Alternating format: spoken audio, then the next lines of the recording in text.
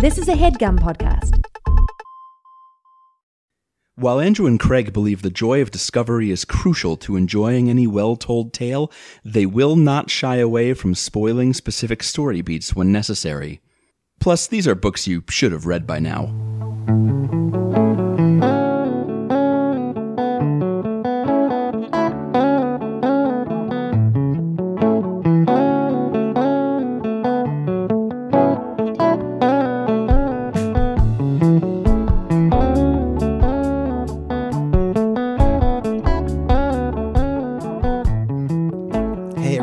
Andrew just checking in real quick before we talk about One Last Stop by Casey McQuiston. First, I apologize for the way that I sound. It's because I have COVID. Hooray. I'm doing okay. Pretty tired mostly, but hanging in there. I just wanted to let you know why I sound the way that I do. So I'm going to try and get out of your way super quick. First up, it's November. Welcome to November. I'm going to read you our November schedule. You also have seen this on our social feeds and on our Discord server if you're a part of it. So this week, obviously, we're going to be talking about One Last Stop by Casey McQuiston. November 14th, we're going to be talking about a choose-your-own-adventure book called Planet of the Dragons by Richard Brightfield. It's a good time. November 21st is Fried Green Tomatoes at the Whistle Stop Cafe by Fanny Flagg. And then on November 28th, we're going to be talking about Ramona Quimby, Age 8 by Beverly Cleary, finally getting into that Ramona series. I'm happy that we got to do that. And then our bonus feed episode this month is going to be more Goosebumps. It's going to be the last of the books that we're covering for Goosebumps. It's going to be Night in Terror Tower and The Egg Monsters from Mars, both thrilling, chilling books that keep Spooktober alive. Also wanted to remind our U.S. listeners that Election Day is tomorrow, November 8th. So if you have not already, please remember to go out and vote. Vote.org has more information on where your polling place is if you need to find it. If you need to find any relevant info about whether your state allows same-day registration or any technicalities like that, that's a website to go to for all of that stuff. If you tweet your I voted sticker to us at Overdue Pod on Twitter, the place where you tweet, even though, I don't know, maybe Twitter won't be around in a couple of days. It's hard to say right now. We will probably be retweeting those I voted stickers all day the way that we normally do. So yeah, hit us up with those.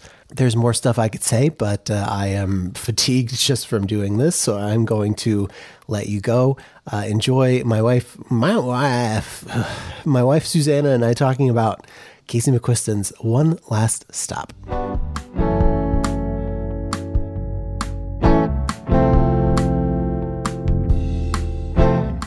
Welcome to Overdue. I'm going to do it again. Welcome to Overdue. It's a podcast about the books that you have been meaning to read. My name is Andrew. My name is Susanna. Craig's not here. They had a baby in the future. In the future. We're recording this at the end of July. Craig is out.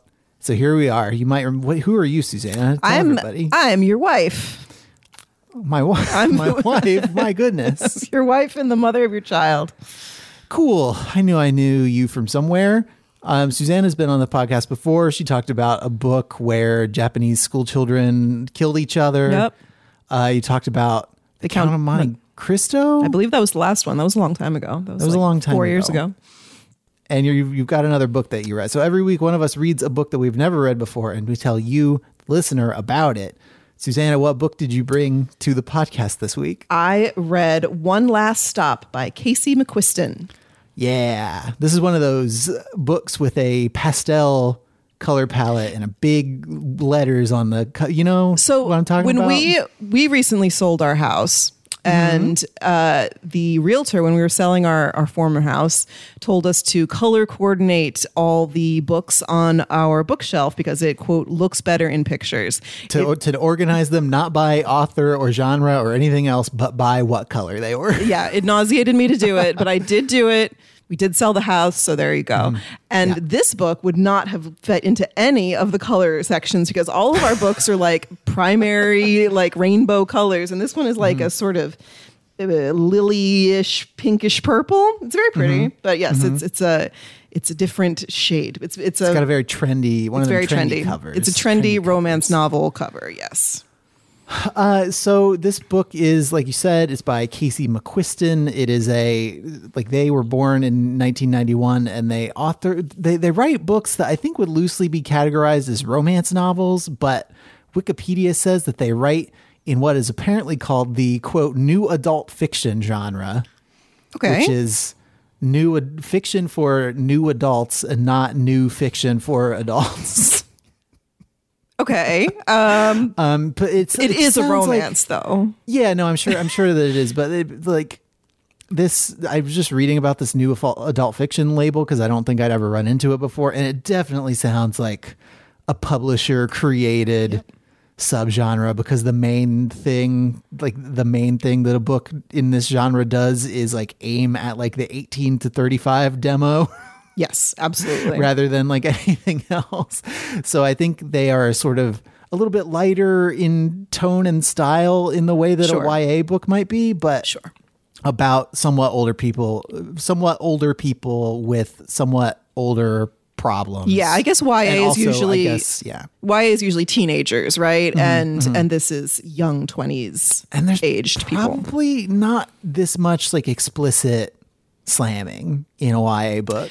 Probably. No, there's a lot of the YA in my unprofessional experience is usually a lot of staring, a lot of longing, a lot of pining, but very little actual like putting the bodies together. It makes people uncomfortable when teenagers do that. It makes teenagers uncomfortable when teenagers do that. Absolutely. They're not very good at it. They're really not. But Casey McQuiston's thing is that it's she, they pronouns. They is, I think, what we're going to try to default to, but a lot of interviews for this book, which came out in 2021, are all using she. So either seems to be fine. But they're big on like book talk. Their first book was called Red, White, and Royal Blue. It's a book about the adult male son of a fictitious U.S. president who meets, is it Prince, like literally Prince Harry? No, like it's a fictitious prince. Okay. It's Prince Henry. I have that book too. I have not started it yet, but I'm very excited. A fictitious prince, and they too slam each other. But the success of that, which was their first book, was like very word of mouth, very TikTok driven.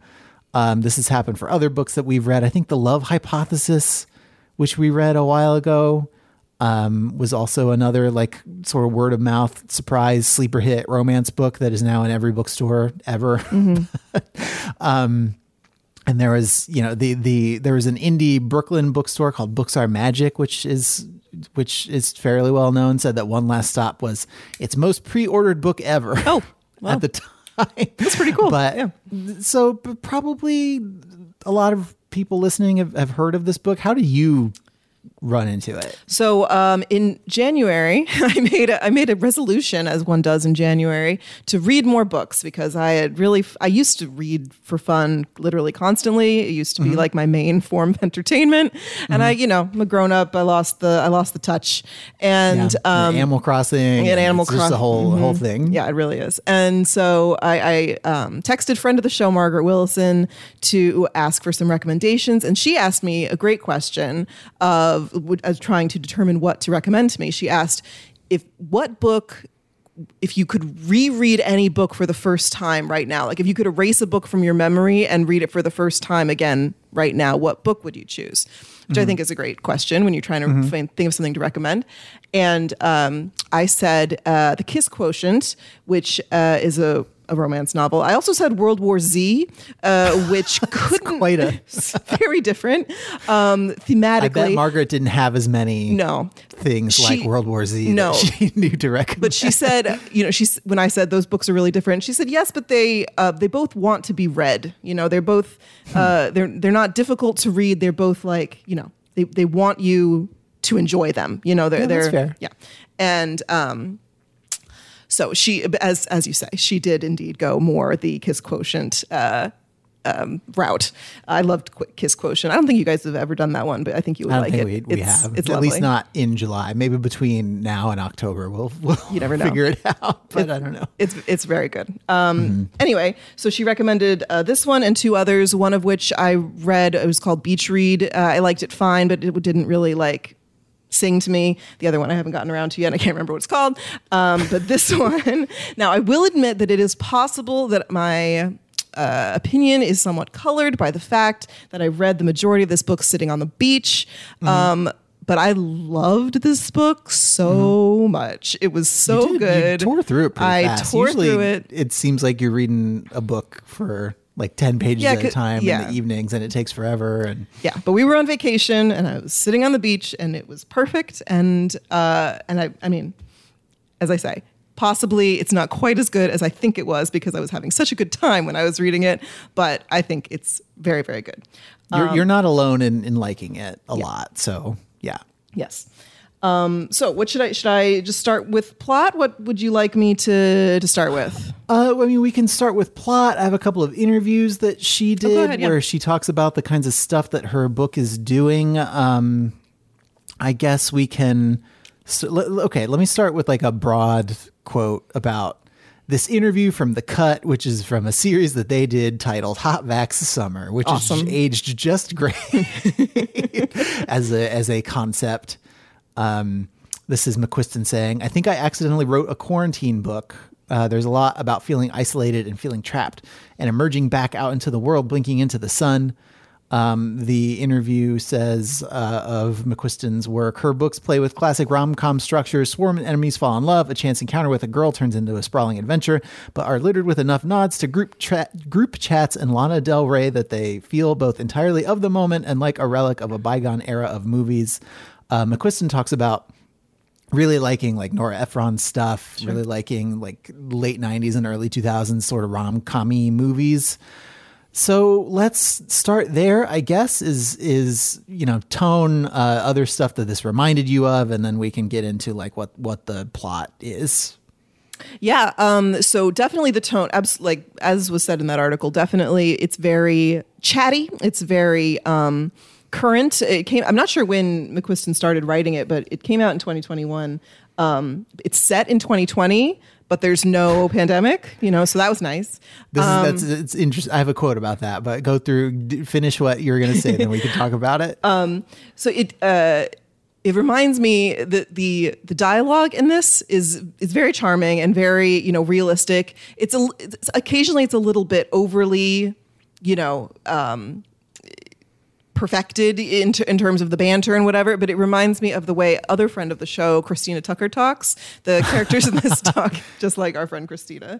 So I was gonna ask on a scale from 1 to like Amy Sherman Palladino how like rapid fire impossible do these characters speak to each other? Like a 7. Okay. Yeah, which right. When in the right group of people, one could believe that people could talk that way to each other.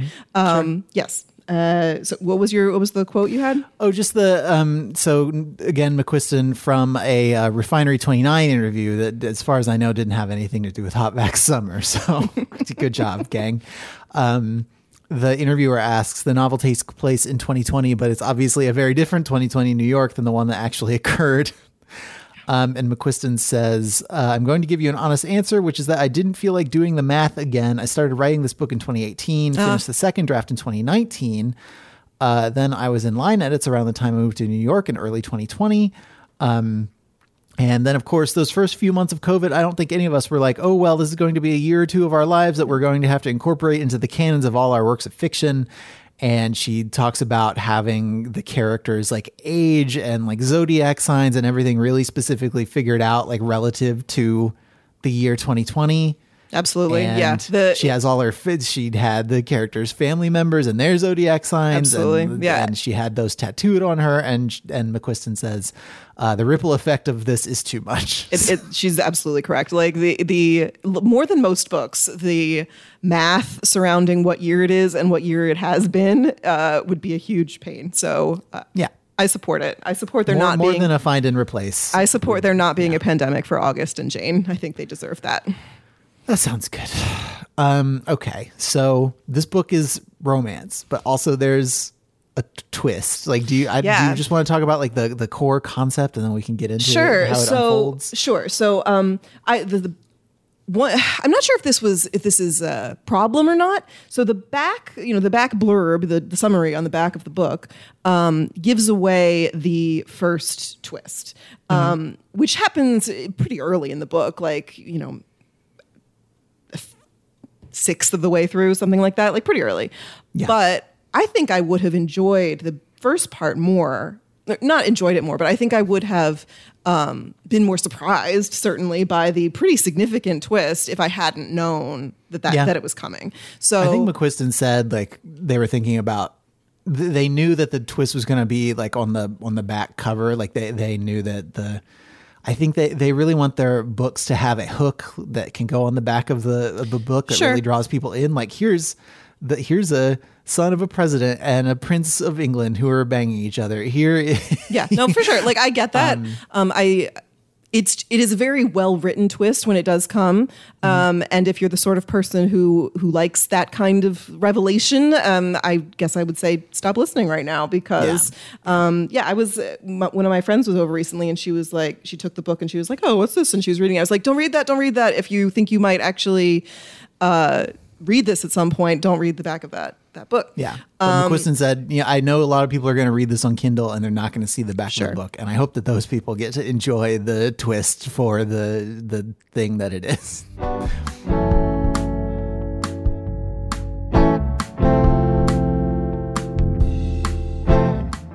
Hey everybody, it's Andrew again. Maybe your significant other is trapped in a time-traveling train situation. But one thing that you don't want to be trapped in a time warp is your website. Maybe it's time to spruce it up. Maybe it's time to create a new web presence. Delete that old Web 1.0 relic that you've got going on with the little under construction GIF guy and all that stuff, and make a new website with Squarespace. Squarespace is a website that helps you make websites. They give you beautiful templates, easy to use drag and drop tools, and 24/7 customer support, so that you can build a website no matter what your technical skill level. Here's some more things that we like about Squarespace here at Overdue. You can grow and engage your audience with Squarespace email campaigns. Create powerful email content that matches your website with your existing products, blog posts, and logo, so your messaging is consistent and effective. You can collect donations, support your cause by gathering contributions with PayPal, Apple Pay, Stripe, and Venmo. You can gain powerful insights into who's visiting your site and how they're interacting with your content with in-depth website analytics tools, including page views, traffic sources, and more. And you own all the content you put on the Squarespace platform. They offer one-click data portability, so you can pack up and go whenever you want. Not that we think that you're going to want to. So go to squarespace.com for a free trial, and when you're ready to launch, go to squarespace.com/overdue to save 10% off your first purchase of a website or domain. That's squarespace.com/overdue to save 10% off your first purchase of a website or domain. Overdue is also sponsored this week by BetterHelp. It's easy to focus on problems instead of solutions. Things like, why is my girlfriend trapped on a train car, and what does it mean for our romantic life? It can help to have someone to talk to about your problems, and that's why we like BetterHelp. A therapist can help you become a better problem solver, making it easier to accomplish your goals no matter how big or small. People in my life have used BetterHelp to navigate their feelings about the pandemic or their jobs. I've used therapy to talk about relationships, to talk about the joys and the travails of parenthood, all kinds of things. There's not a lot that therapy can't help with. So if you're thinking of giving therapy a try, BetterHelp is a great option. It's convenient, accessible, affordable, and entirely online. Get matched with a therapist after filling out a brief survey, and you can switch therapists at any time. When you want to be a better problem solver, therapy can get you there. Visit betterhelp.com/overdue today to get 10% off your first month. That's betterhelp.com/overdue.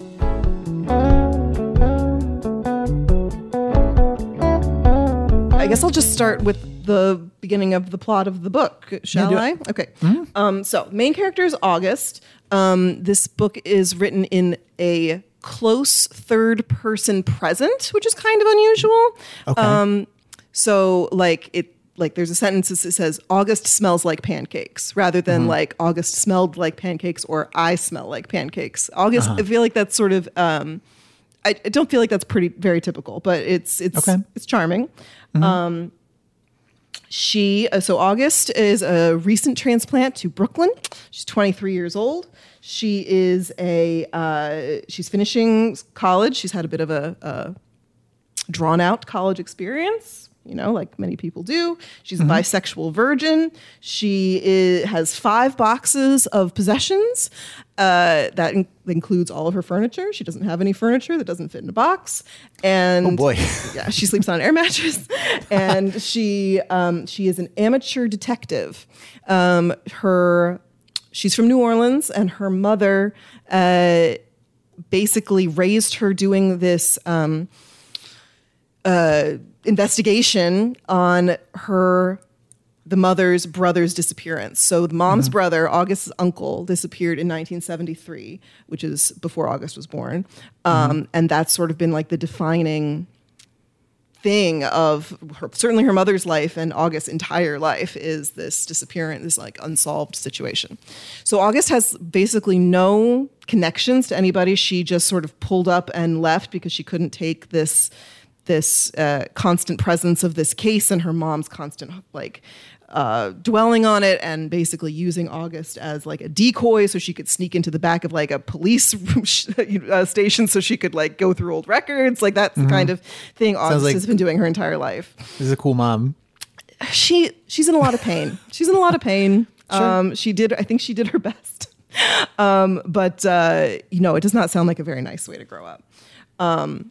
So she moves to Brooklyn. Here, I'm going to read. So the beginning of every chapter has a little like piece of media. Like there are, let's see, what are there? There's police reports, letters, library checkouts, Craigslist, missed connections, classified ads, Yelp reviews. There's even one that's like a Humans of New York Facebook post. You ever seen that one? Humans of New York? Yeah. So it's cute. So the first one is taped to a trash can inside the Popeyes Louisiana kitchen at the corner of Parkside and Flatbush Avenue. Seeking young single roommate for a 3-bedroom apartment upstairs, 6th floor, $700 a month, must be queer and trans friendly, must not be afraid of fire or dogs. No Libras, we already have one, call Nico. So that's the very opening phrase in this book. So August, having no connections and nowhere to go, goes and meets these people. So there are a whole lot so she has these 3 roommates. I'm not going to get into them very much because it would just take too long. But they're very charming, very sweet and fully realized. These 3, queer roommates that she has. There's a drag queen across the hall. There's this whole like community that sort of she finds and gets herself into as the book progresses. Sort of against her will. It sounds like a lot of fun personalities to spit out like fun one-liners in response to plot things as they develop. One of them is what's the word? Like a medium, like a psychic. So that comes in handy from time to time. And they just accept her completely from the beginning, which like how lovely for her, who has never felt particularly accepted. And she doesn't really want to like do that at the beginning because I don't think she really believes in community because she's been alone her entire life. Yeah. But she kind of can't resist them because they're just so earnest. She gets a job at a restaurant called Pancake Billy's House of Pancakes, which is a good name for a pancake restaurant. Sure. And I mean, you know what you're getting. And she's going to college. And so one day she gets on the Q train, which I guess is a real train in Brooklyn that I did not look up, but that's the main setting for this whole I mean, they book. all got letters and numbers and stuff on them. So she gets on the Q train, which goes from Brooklyn to Manhattan. And she slips and falls and spills coffee all over herself. And classic first 10 minutes of a Nora Ephron movie. And she is like sitting there and like on the train, she's covered in coffee. I think it's winter. And so it's like there's snow and she's dirty and everything's awful. And she's like trying really hard not to cry because you know how it is. Well, maybe you don't. I know what it's like when you're like trying really hard not to cry. You don't cry. So I mean, I've ever cried. I know if you're human crying. But if you like fell and spilled coffee all over yourself, your instinct would not be to start sobbing. No, I'd be so mad and embarrassed, and I would start digging a hole so I could bury myself in it, and nobody could like perceive me anymore. But I would probably not be crying. I'd just be upset. August doesn't want to cry. She doesn't want to be perceived, and she knows she'll just be perceived more if she starts crying. But sometimes you just can't help it, and so. So I'm going to read you this opening thing here. So she's basically sitting in the subway, covered in like dirt and snow and coffee, and then a girl appears in front of her. August's age, maybe older, all devastating cheekbones and jawline and golden brown skin. Her black hair is short and swoopy and pushed back from her forehead, and she's quirking an eyebrow at August. There's a white t-shirt tucked into the ripped jeans, and a well-loved black leather jacket settled on her shoulders like she was born in it. The set of her smirk looks like the beginning of a very long story August would tell over drinks if she had any friends. Yikes, she says, gesturing at August's shirt where the coffee stain has soaked in and spread, which is the last possible reason August wants this girl to be looking at her boobs. The hottest girl August has ever seen just took one look at her and said, yikes. So I think that's a good example of the tone, sort of the flow of the words here. And also this is Jane. So August meets Jane on this train in her compromised state. Jane gives her a scarf to sort of cover her coffee-covered self, and wishes her luck, and that's it. And so then, as August she does this commute from work to the apartment to school, and so she takes the Q train all the time, and she realizes that she and this girl have the same commute. So because she sees her every time, like every time she gets on the train, going either direction, she sees Jane, and so they chat and they flirt a little bit, and she says, thank you for helping me, and they just have a little charming little banter, and they introduce each other, and then one day, and so August asks her out one day, which takes a lot for August. August is a very nervous, awkward person, but also deeply longing for connection. So it took a lot of internal work and a couple of pages of internal dialogue for her to work herself up to this. I mean, maybe that's what a new adult novel is just watching people try to figure out how to make the leap from acquaintance to friend, and how that's the hardest thing that anybody has to do in the whole universe. And since this is the narration is a close third person, there's a lot of just inside August's head what she's thinking, and it's very charming. It's very natural and self-deprecating. It's just very believable for a young person to be I like this person so much. I'm having such a good time talking to them. Why would they ever want to talk to me? They're obviously so much cooler than me. Look at it's that kind of thing, which I relate to hard. And so she works up the nerve. She asks her out, and Jane just sort of looks at her with this sort of weird look on her face and says, I don't think I can. And that's it. And then August is so embarrassed that she doesn't go on the train at all for a couple of weeks. Yeah, because that sounds like it's the way it's phrased. I mean, I know the twist from reading interviews about the book, but the way it's phrased is oh, I've been rejected wholly, and it's my fault. Devastating. And now I can never talk to another human being ever again. Exactly. And so she's at work. She's at Pancake Billy's House of Pancakes, the very good diner restaurant where she works. So August refills the ketchup bottles and wonders what demon jumped up inside her and made her invite a hot stranger to tolerate her terrible service on a Saturday morning in a place where she used to work. Oh, she had found out that Jane used to work at Pancake Billy's. That was the thing that they bonded over. Jeez, okay. Just what every public transit flirtation needs: old coworkers and a sweaty idiot dumping syrup on the table. What an extremely sexy proposition. So, she's really letting herself have it. And then she looks, and this restaurant opened in 1976, and they have all these old photos and stuff on the wall. And she looks at one of the photos, and in one of the photos from 1976 is Jane, who looks exactly the same and is wearing the same clothes even. That from when and then August starts to realize that every time she's ever seen Jane, she's been wearing the same outfit every time. I was going to ask, does she just assume it's kind of like a Simpsons situation where the characters all wear the same clothes every day? I mean, the outfit is pretty generic, we just jeans and a leather jacket, it's not particularly distinctive. So maybe she just thought this was this girl's style. There wasn't much else to it. She has a Steve Jobs, Elizabeth Holmes thing going on, and it's just her thing. But also dress the same every day. August also is kind of blinded by how attracted she is to this girl. So maybe she just really didn't think about it that much. Sure. So, and then she does this experiment where she gets on the train and sees Jane, and then she gets off the train and waits for the next Q train to come, and she gets on that one, and Jane's on that one too. So Jane's on every train, every Q train that August ever gets on, Jane is there. Okay. And nobody else has noticed this. It's not true of everybody. So, because August has her roommates, who are now her friends, like run this experiment. They'll get on the train, then they don't see her. But if they're with August, they see her. Oh. And so she's always there for August, but she just sort of comes and goes for everybody else. And so, she has this very, cool Brooklyn roommate group, and one of whom, as I think I mentioned, is a psychic. And so they like have a seance to try to just figure out if this girl is a ghost or like if she needs help crossing over. And it's like, and the funny thing is like August doesn't actually even believe in any of that stuff, but she like takes it very seriously because something obviously very weird is going on. And Nico, who is the psychic, he's like, no, she's not a ghost.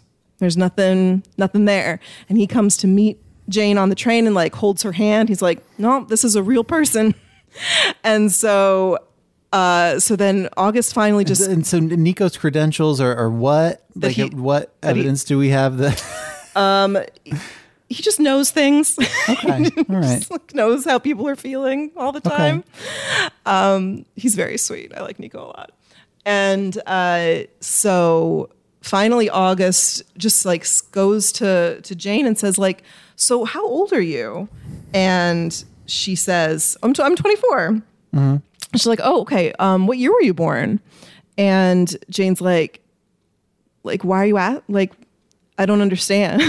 Like, why are you asking me this? And August just keeps like gently, but like, why, like, what's going on? Like, why won't you come off the train with me? Like and finally Jane just says, I know something's wrong with me, but you don't have to mess with me, okay? I don't know. It's blurry. It's all blurry as far back as I can remember. I worked at Billy's in 1976, and that's the last thing I remember until you brought me out of it.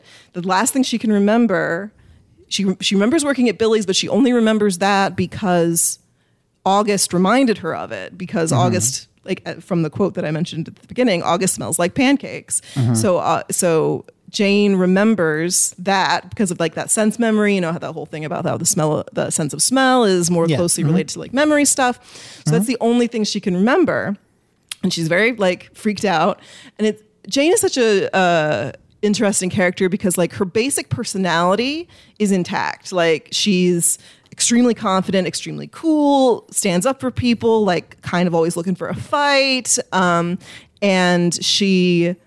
So that part of her is constant, but her actual like memories of who she is are completely gone. The only reason classic like fiction amnesia stuff though, right? Is like people don't remember names of friends or relations, but they do like remember how to drive. Yeah. And she the only reason she even knows her name is because it's written on the inside of her jacket. So it's not because she remembers, it's just because she can read. So she can read, but she doesn't actually know her name. She has this backpack that's full of just like stuff that she's just found on the train over the years. And she doesn't even remember like things about being on the train. Like the only thing she remembers about the train is August. So the stuff in the backpack that she's found on the train though, that is from... It's from not just from 1976. It's from 45 years. There is stuff in there from 1976. Like she has like a old. Do they have Walkman in 1976 or something I don't remember. Probably. She has some sort of music thing. Like portable phonograph machine or something. I don't know. Victrola. Yeah. Like before August realizes this, she just thinks Jane is like, hipster cool with her old school headphones and like tape deck. She doesn't realize it's because she doesn't have a smartphone or whatever.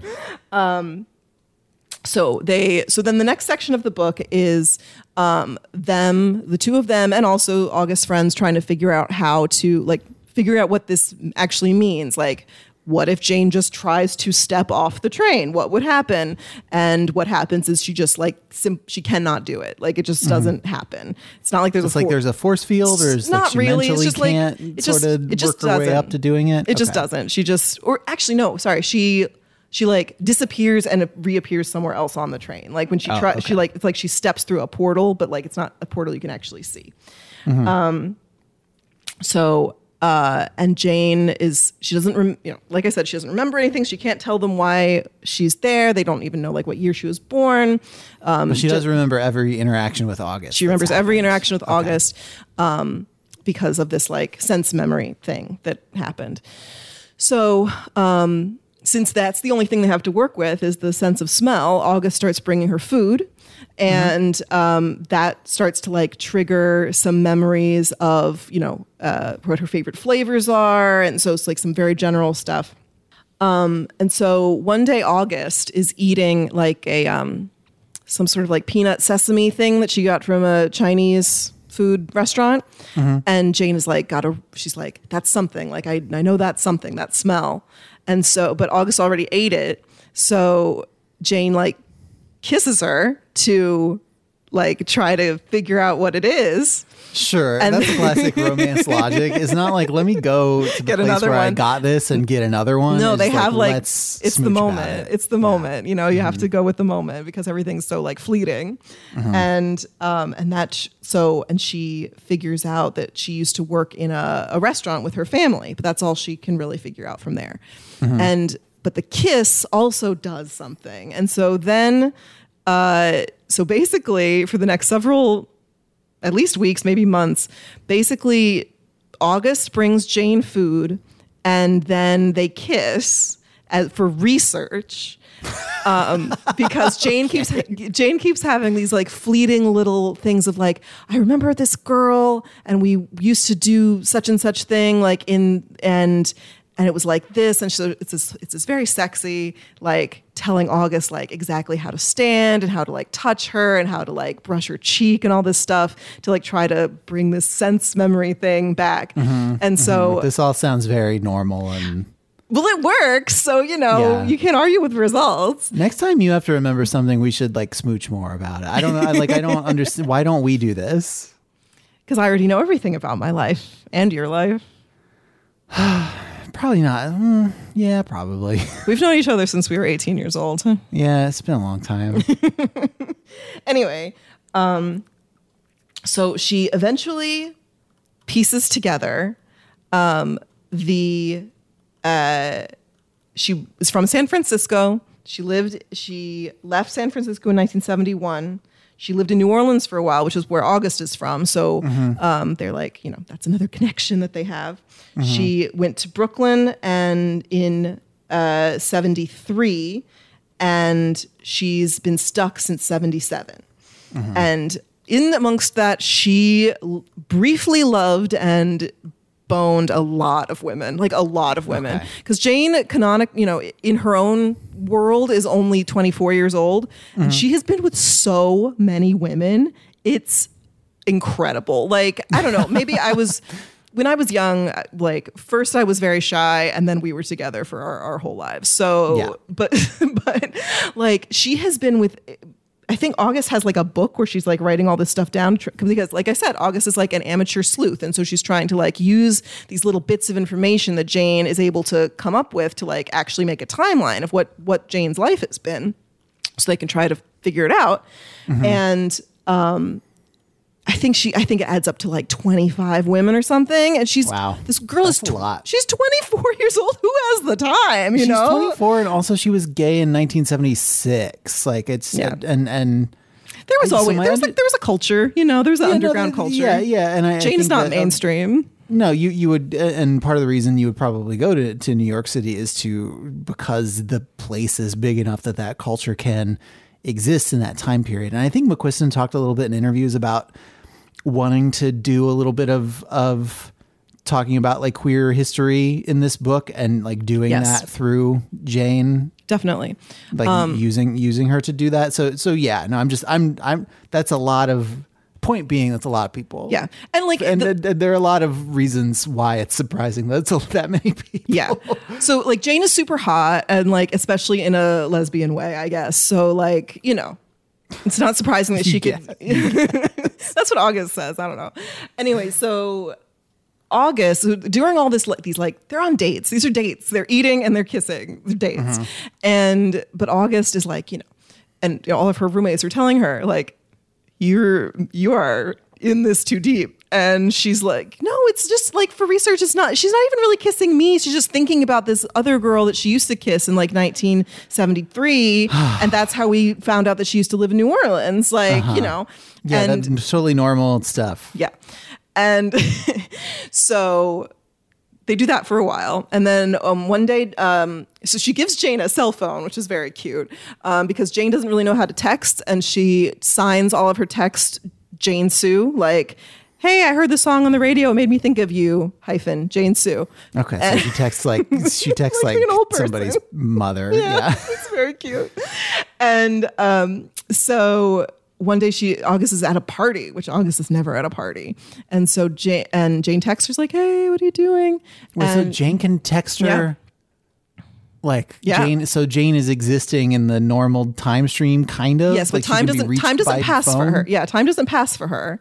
But now she's tethered now. Like for like the past 40 whatever years, she hasn't been tethered to anything because nothing mattered to her until she like met August and had this like sense memory, and like this comes out later, but I'm sure you won't be shocked to find that she also is extremely attracted to August, even though August doesn't. And despite the fact they've been making out constantly in a very hot way, August is like, no, it's not really. She's not even thinking about me when she's kissing me. And I'm like, girl, I'm astonished. You're dumb as hell. Yeah. And so anyway, August at this party, and the guy who's who's a drag queen. Is like, oh, you should have her come. And she's like, oh, she can't come. She's on the train. And time traveling train lesbian. And so the drag queen, who's awesome, is like, well, let's just go down to the train and have the party there. And so they just like take this party to the train, and Jane is so excited and so having so much fun. And then she kisses August like without it being under any pretense, you know? Sure. She didn't just eat a whole can of tuna fish for science experiment reasons. Right. They're not. Yeah. So she just kisses August as August, and then she like. She remembers everything. Like she remembers, well, not everything, but she remembers the broad strokes of her timeline, where she had like she had two younger sisters. Her real first name is Biyu, Biyu, which is a Chinese name. She's Chinese American. And she like changed it to Jane when she left home. And she just like, she left home one day in 1971 because she was gay and knew that her parents wouldn't be okay with that. Yeah. And just like lived a ton of places, hitchhiked, you know, was around a ton of different cities. And she doesn't really know. There's some things missing still, but like the broad strokes of what she ended up doing was just like being a gay rover, like having no real place to be, but like getting into fights with cops, and you know, going to protests and seeing the first wave of AIDS, which no one was calling it AIDS. No one was really aware of it being AIDS in the 70s.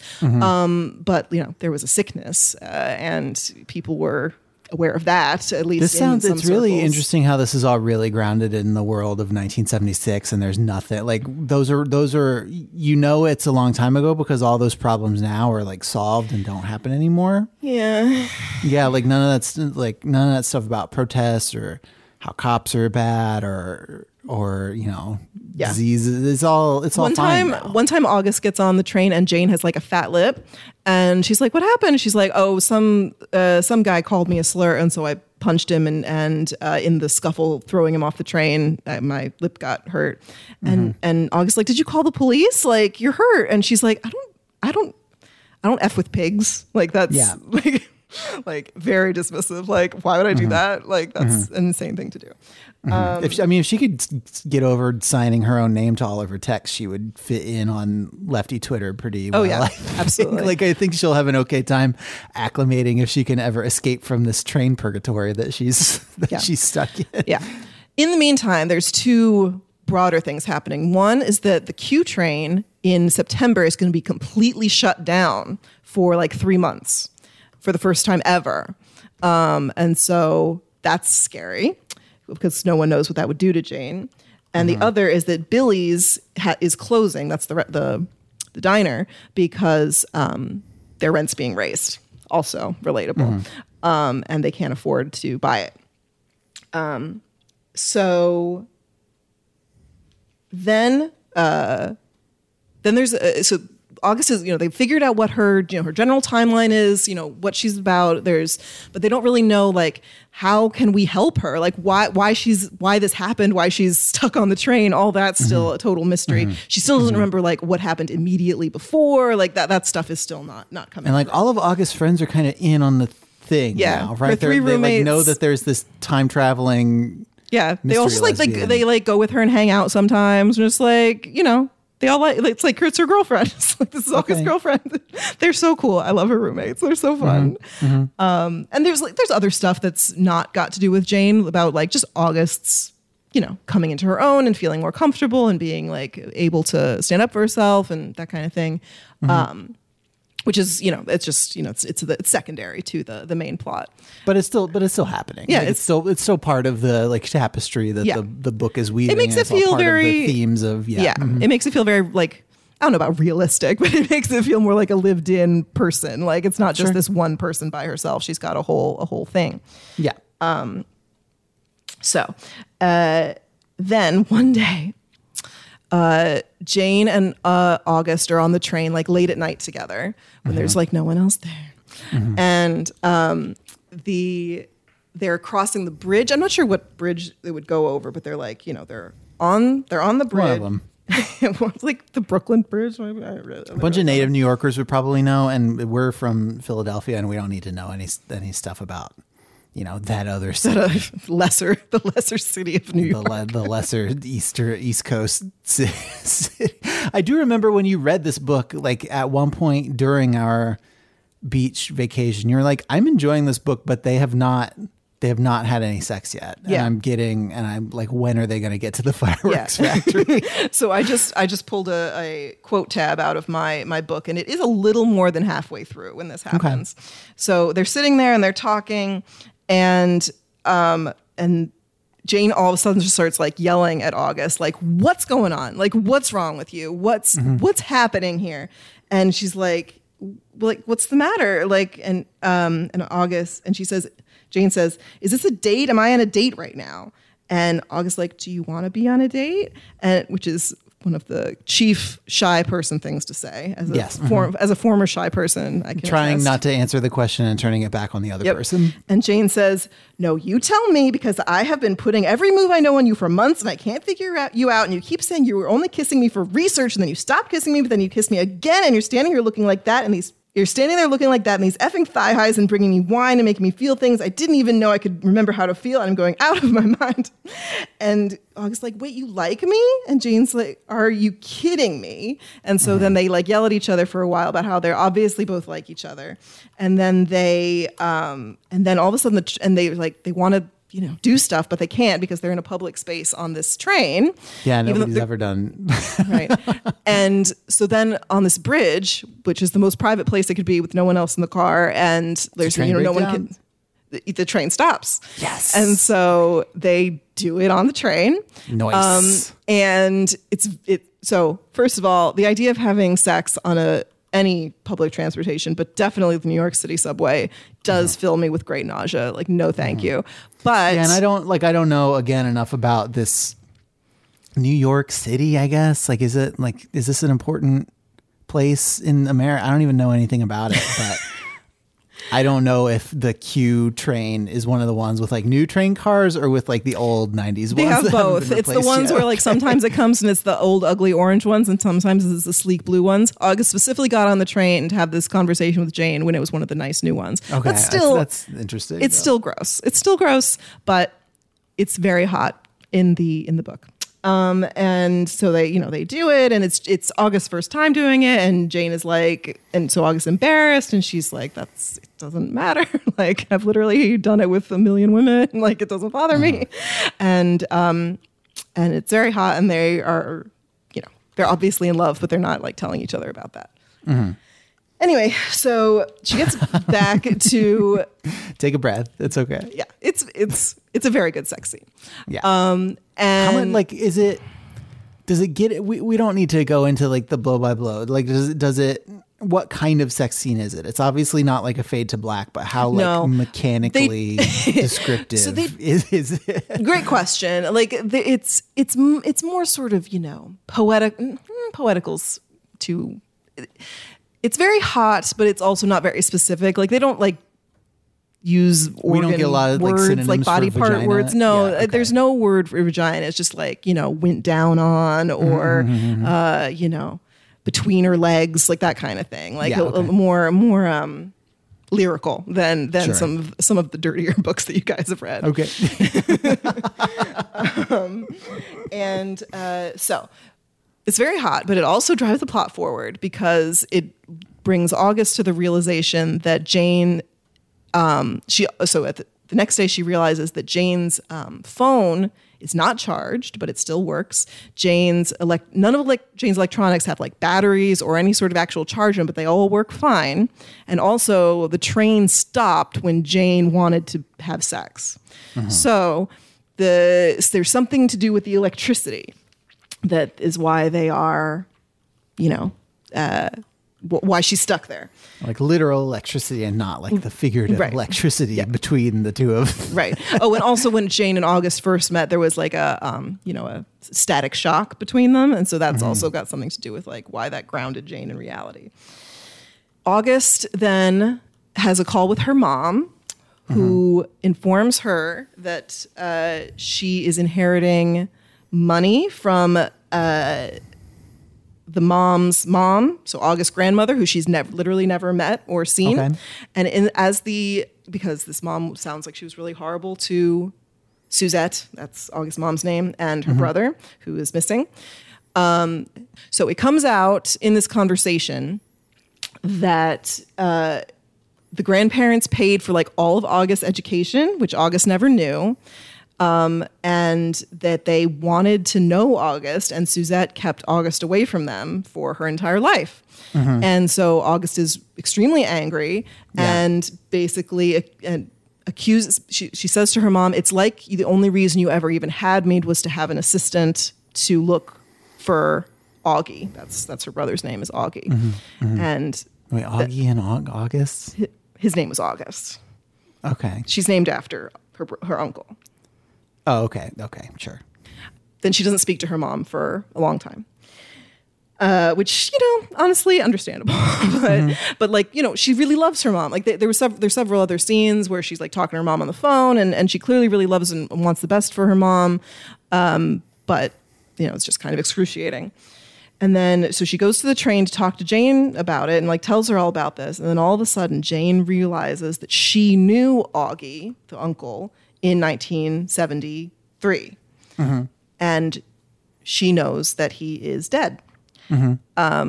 Because he was gay too. And I don't know if Suzette knew that. If that she knew he had run away from home, but he'd written to her for years after he ran away from home.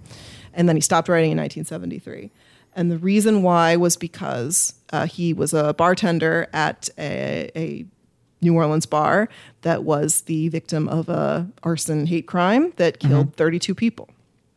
And is this I assume it's probably a real thing it's called the Upstairs Lounge. I actually don't know. Should we look it up? That sounds familiar to me. Here, you keep going. Okay. And so... Oh, yeah, definitely. Yeah, this is definitely real. Yeah, so... he occurred on June 24th, 1973. Here you go. In New Orleans, yeah? Yeah. 32 people died and at least 15 were injured. Yes. Official cause is still listed as, quote, undetermined origin. Yes. Well, it seems like, from the perspective of this book, it seems like it was a hate crime. Yeah, no, I mean, sure. So with this revelation, Jane remembers how she left New Orleans sort of like a ghost because she was so heartbroken because Augie was like her best friend and like they lived together. And she went to Brooklyn and sort of was just starting to get like sort of back established. But so the interesting thing about all of these revelations, because she's also like remembering things about like her parents and what it was like being a closeted gay teenager and the pressure and the fighting she would have with her parents. And because Jane's baseline personality is, charming, charismatic, tough, but remembering all these things is really sort of messing with her, that it's cracking her exterior to remember all these these grief-filled things. And so as they're trying to figure out how to like help Jane, because the plan is to try to get her to go back to her time, to the 70s. And she's like, I don't know if I want to go back. Like, I don't know if I can go back. And I don't know what will happen to me. And I don't have any choice in any of it, because if they shut down the Q train, then I'll probably just disappear. And, she's feeling like she's dead, but not dead. So they eventually figure out that the day Jane got stuck in the train electricity is it was during the New York blackout of 1977. She fell on the tracks and hit the third rail immediately when the power surge swept through the city, and that attached her brain and physical form to the train electricity. Yeah, that's scientifically sound, I think. It's not, but it doesn't matter because it's just a book. And so it's just pretend. It's just pretend. And so so August's whole little group of misfits, they have this sort of doubleheader event where they're going to have this giant fundraiser party in the subway to raise money to save Billy's, and also they're going to throw a switch or whatever that's going to throw an electric charge or something to try to replicate the power of the 77 blackout. One of her roommates is an electrical engineer, so she knows how to do that, I guess.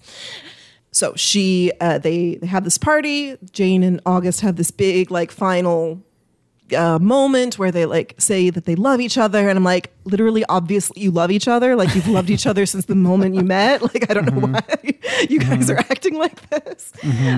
So the surge happens, and then Jane is just gone. She just disappears.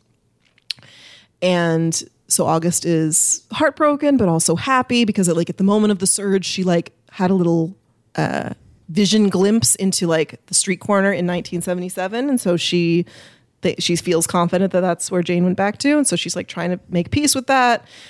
She's specifically not using her detective skills to figure out what happened to her because she's too heartbroken about it. But life goes on, and it's been a few weeks, and then they're having this big we saved Billy's party when all of a sudden Jane walks through the door. Did you say how they saved Billy? Did they put on one big talent show to raise the money to save the rest of the money? Yeah, they did, but they were $10,000 short or something like that. And then August got this inheritance, that's what makes up the difference. And so they're having this giant party. It's too bad that they didn't have time to throw one big talent show to save the pancake house. I mean, they did. They literally had a drag show, but it just wasn't quite enough. That's what the party was a giant drag show. This is the kind of tropes that I need. It's more books need to end with a big talent show that solves all the characters' financial problems. Yeah. So it's a combination of the giant talent show and the inheritance, so it's a twofer.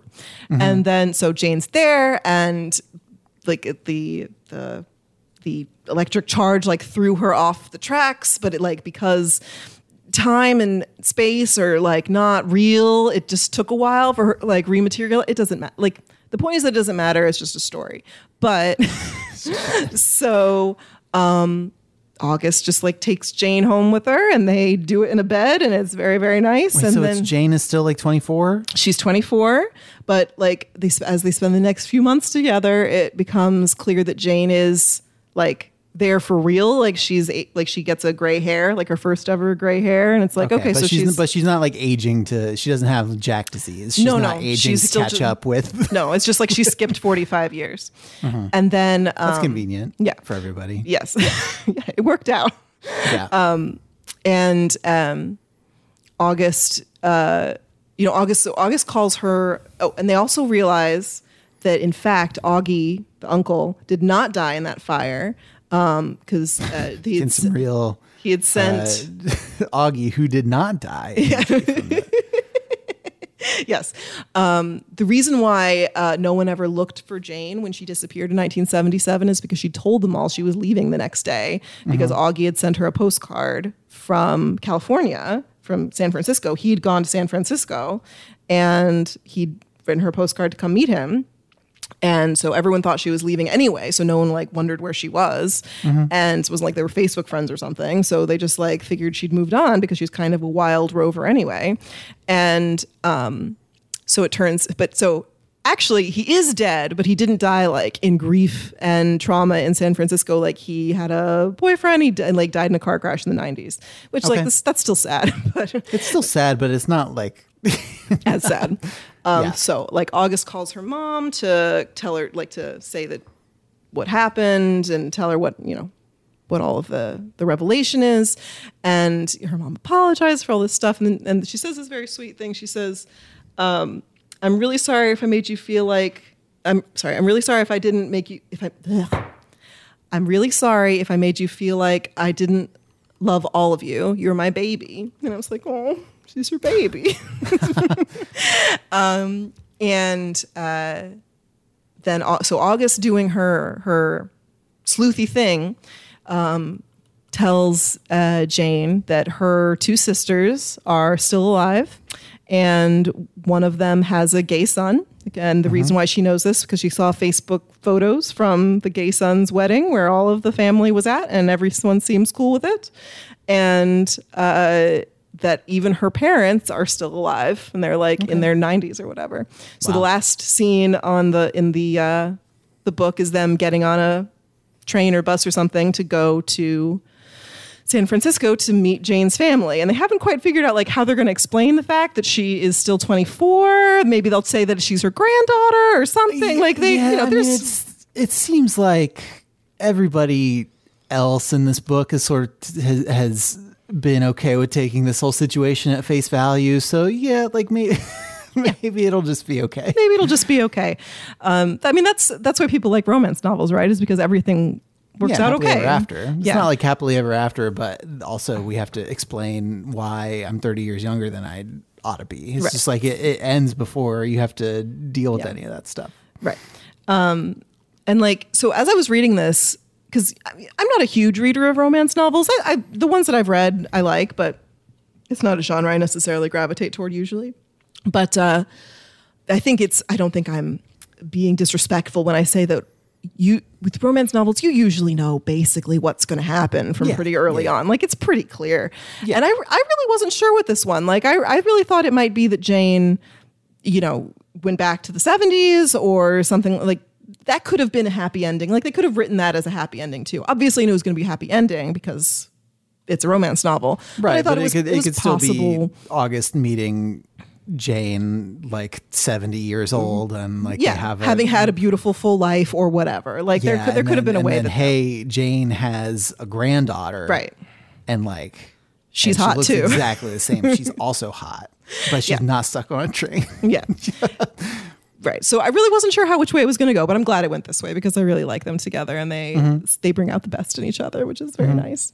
That's nice. So it has all those like, everything works out tropes that make, I think the people who love romance novels makes them love romance novels. Or like this specific kind of romance But it's novel. but there's still a lot of like, what is going to happen? Like I really didn't know what was going to happen. Like how you don't normally get the sci-fi elements. Yeah. I think that's a what's the word I want? It is literally a twist on the. Yeah. Yeah. thing. So, the first twist being that Jane is stuck on the train from the 70s is obviously the biggest twist, which is if you read the back blurb, you already know. It's really beautifully written. It's really just like charming and funny and again, I'm not going to say realistic for obvious reasons, but like the way people talk to each other is like, that's kind of the way young people talk to each other. It's lovely. And I really cared about all the characters from Jump. I didn't find anyone like too over the top or annoying, or everyone And you was liked like all lovely. the ancillary characters. They a were lot, so too. fun. They were so fun. And like they have their own little arcs and things too that are, very human. It was super great. And I bought her first book, Casey McQuiston's first book, Red, White, and Royal Blue, which I didn't start yet because I didn't want to get it confused with this You one didn't want before we Across the recorded. Streams, yeah. I didn't want to cross the streams. But I am anticipating liking that one just as much. So yeah, sounds like you liked it. I loved it. I would I'm read excited it. for you to get to read the other one now that Yeah. you don't I have wish to it was- talk about it's- this one anymore. Yeah, it's not the same characters, which is too bad because I love these characters very much. But I bet I will love those characters too because obviously Casey McQuiston can write a charming young person. Yeah, Seems to be right in their wheelhouse. I do like. I'm a little concerned about the power dynamics of like a president's son and like a prince of England. I mean, I guess neither of those. I don't think people either have of those any, like, is formal power, but no. I could see how it like could have like social policy repercussions it could theoretically. I have- think that's yeah, part of could- it. Yes, yeah, it could cause bigger repercussions because of how high profile they are. It's not just like some girl and some other girl on a train in the 70s. I will say that the title of this, which is One Last Stop, is Last Stop, a bad name. It's not a good title. I forgot it. sorry. I forgot it constantly. I kept trying to remember what the book I was reading was called, and I couldn't remember. It's just like it doesn't do anything for it. I think I don't remember the whether it was McQuiston talking or it was an interviewer, but I did read the phrase "magic train lesbians" There you in go. connection to this book, and I think that's probably the title. They should have called it The Girl on the Train, but that's a different book. This is really different. It's like a suspense murder mystery. Another girl on a train.